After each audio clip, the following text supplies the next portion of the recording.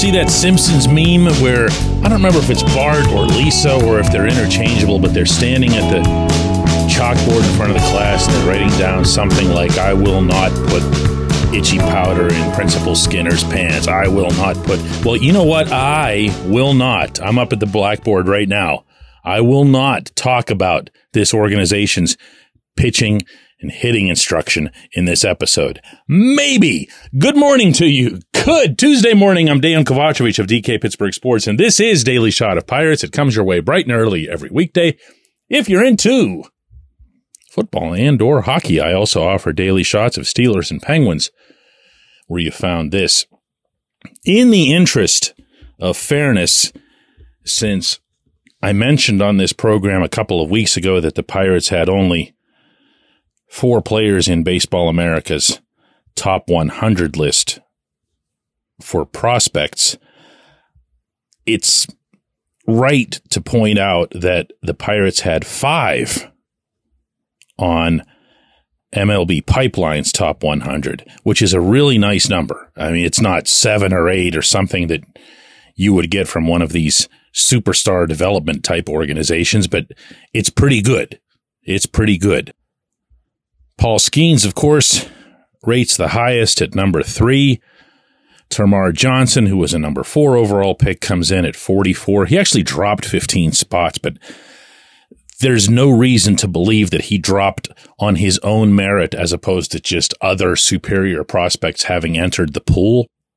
And the final 3 are all pitchers. Jared Jones at 62, Anthony Solomito at 82, and Bubba Chandler popping into the list at 93. None of these last 3 selections surprise me.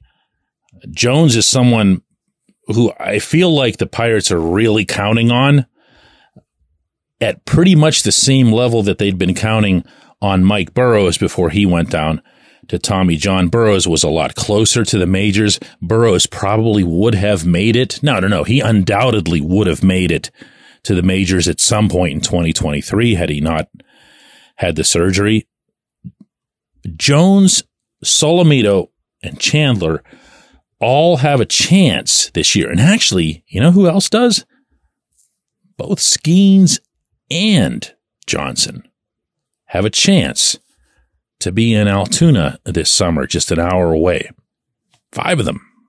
Imagine that. That's not common. That's not something that you would see achieved very often, where there'd be at one level a whole bunch of prospects, let alone your top 5.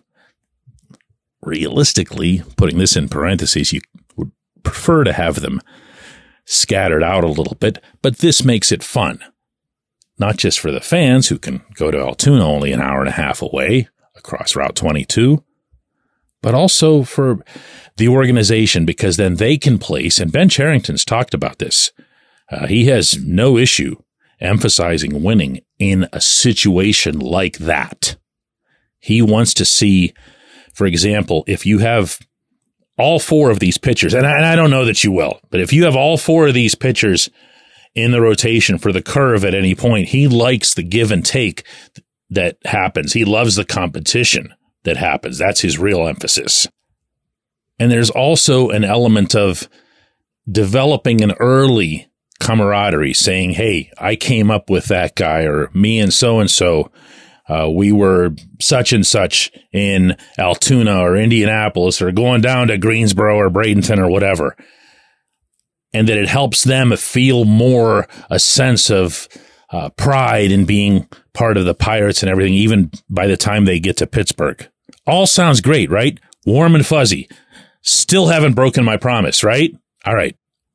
Here's what I actually want to say as opposed to what you thought I wanted to say here. This isn't the cavalry. Not for this front office. I don't believe that for the second. Not that they can't all be good. Not that Skeens and Johnson specifically can't be great.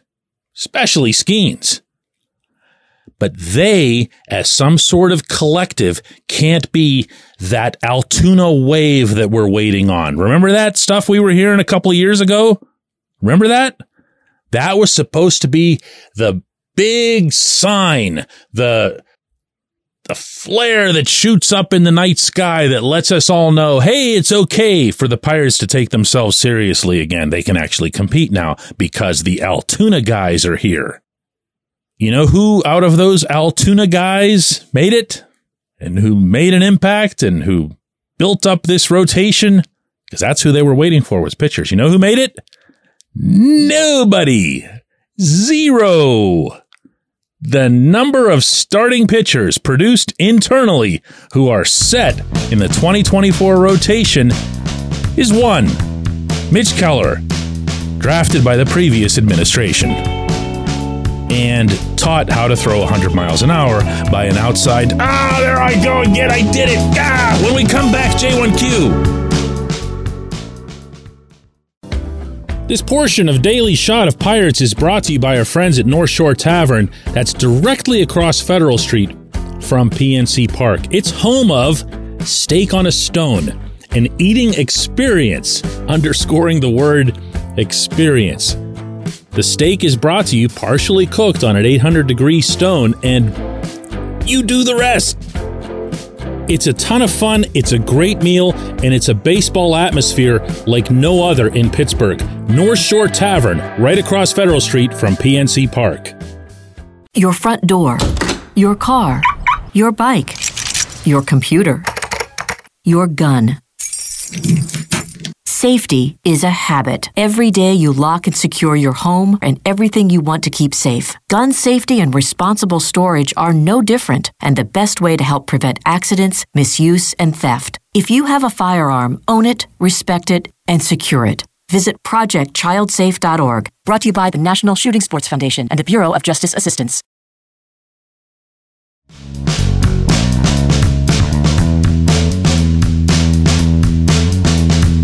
Today's J1Q comes from Josh, who says, DK, just sipping my morning coffee and listening to your Monday Daily Shot of Pirates on Rowanzi Contreras.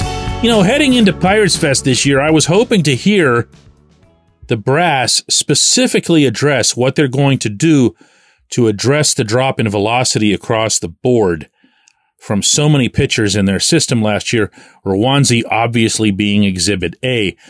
Are they planning on insisting that the problem is the players and not their scheme? We all see how that worked out. Do they have any plan at all? Josh, the first thing I want to say is that I was not at Pirates Fest. I was covering the Steelers on the road in Seattle, if memory serves. Might have been Baltimore. I'm not sure which one. I get around a lot. It was one of those two. But I wasn't at Pirates Fest, so I don't know what they addressed or what they didn't. Maybe somebody else who's listening to the show can attest in one direction or the other. I do know that already the things that I have heard from the brass is they're taking close to no responsibility for this. Now, that's not on the record. That's just them saying, hey, listen, Rowanzi, this, that, and whatever. Luis Ortiz, this, that, and whatever. I heard some negative stuff about Ortiz's work ethic and so forth. And maybe it's true. Maybe it's reality. But also, maybe it isn't. And maybe they're just not very good at what they do.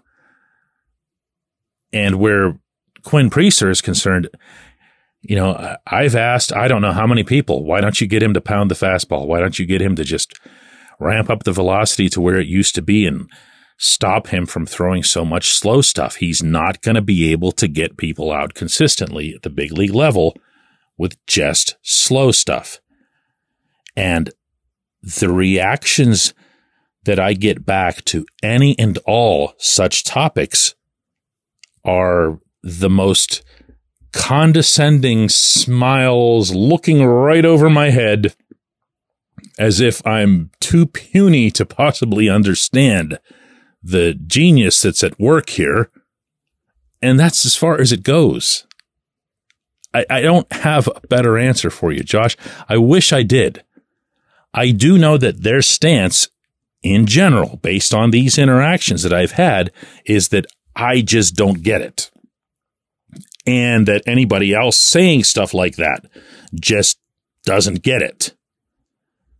So I mean, if a lot of this, when I describe this, sounds a lot like the previous administration, to cite them for a second time in this segment, so be it. A lot of this is just that the names have changed. The practices haven't. The productivity hasn't. And neither has the attitude. I appreciate the question. I appreciate everybody listening to Daily Shot of Pirates. We'll do another one of these tomorrow.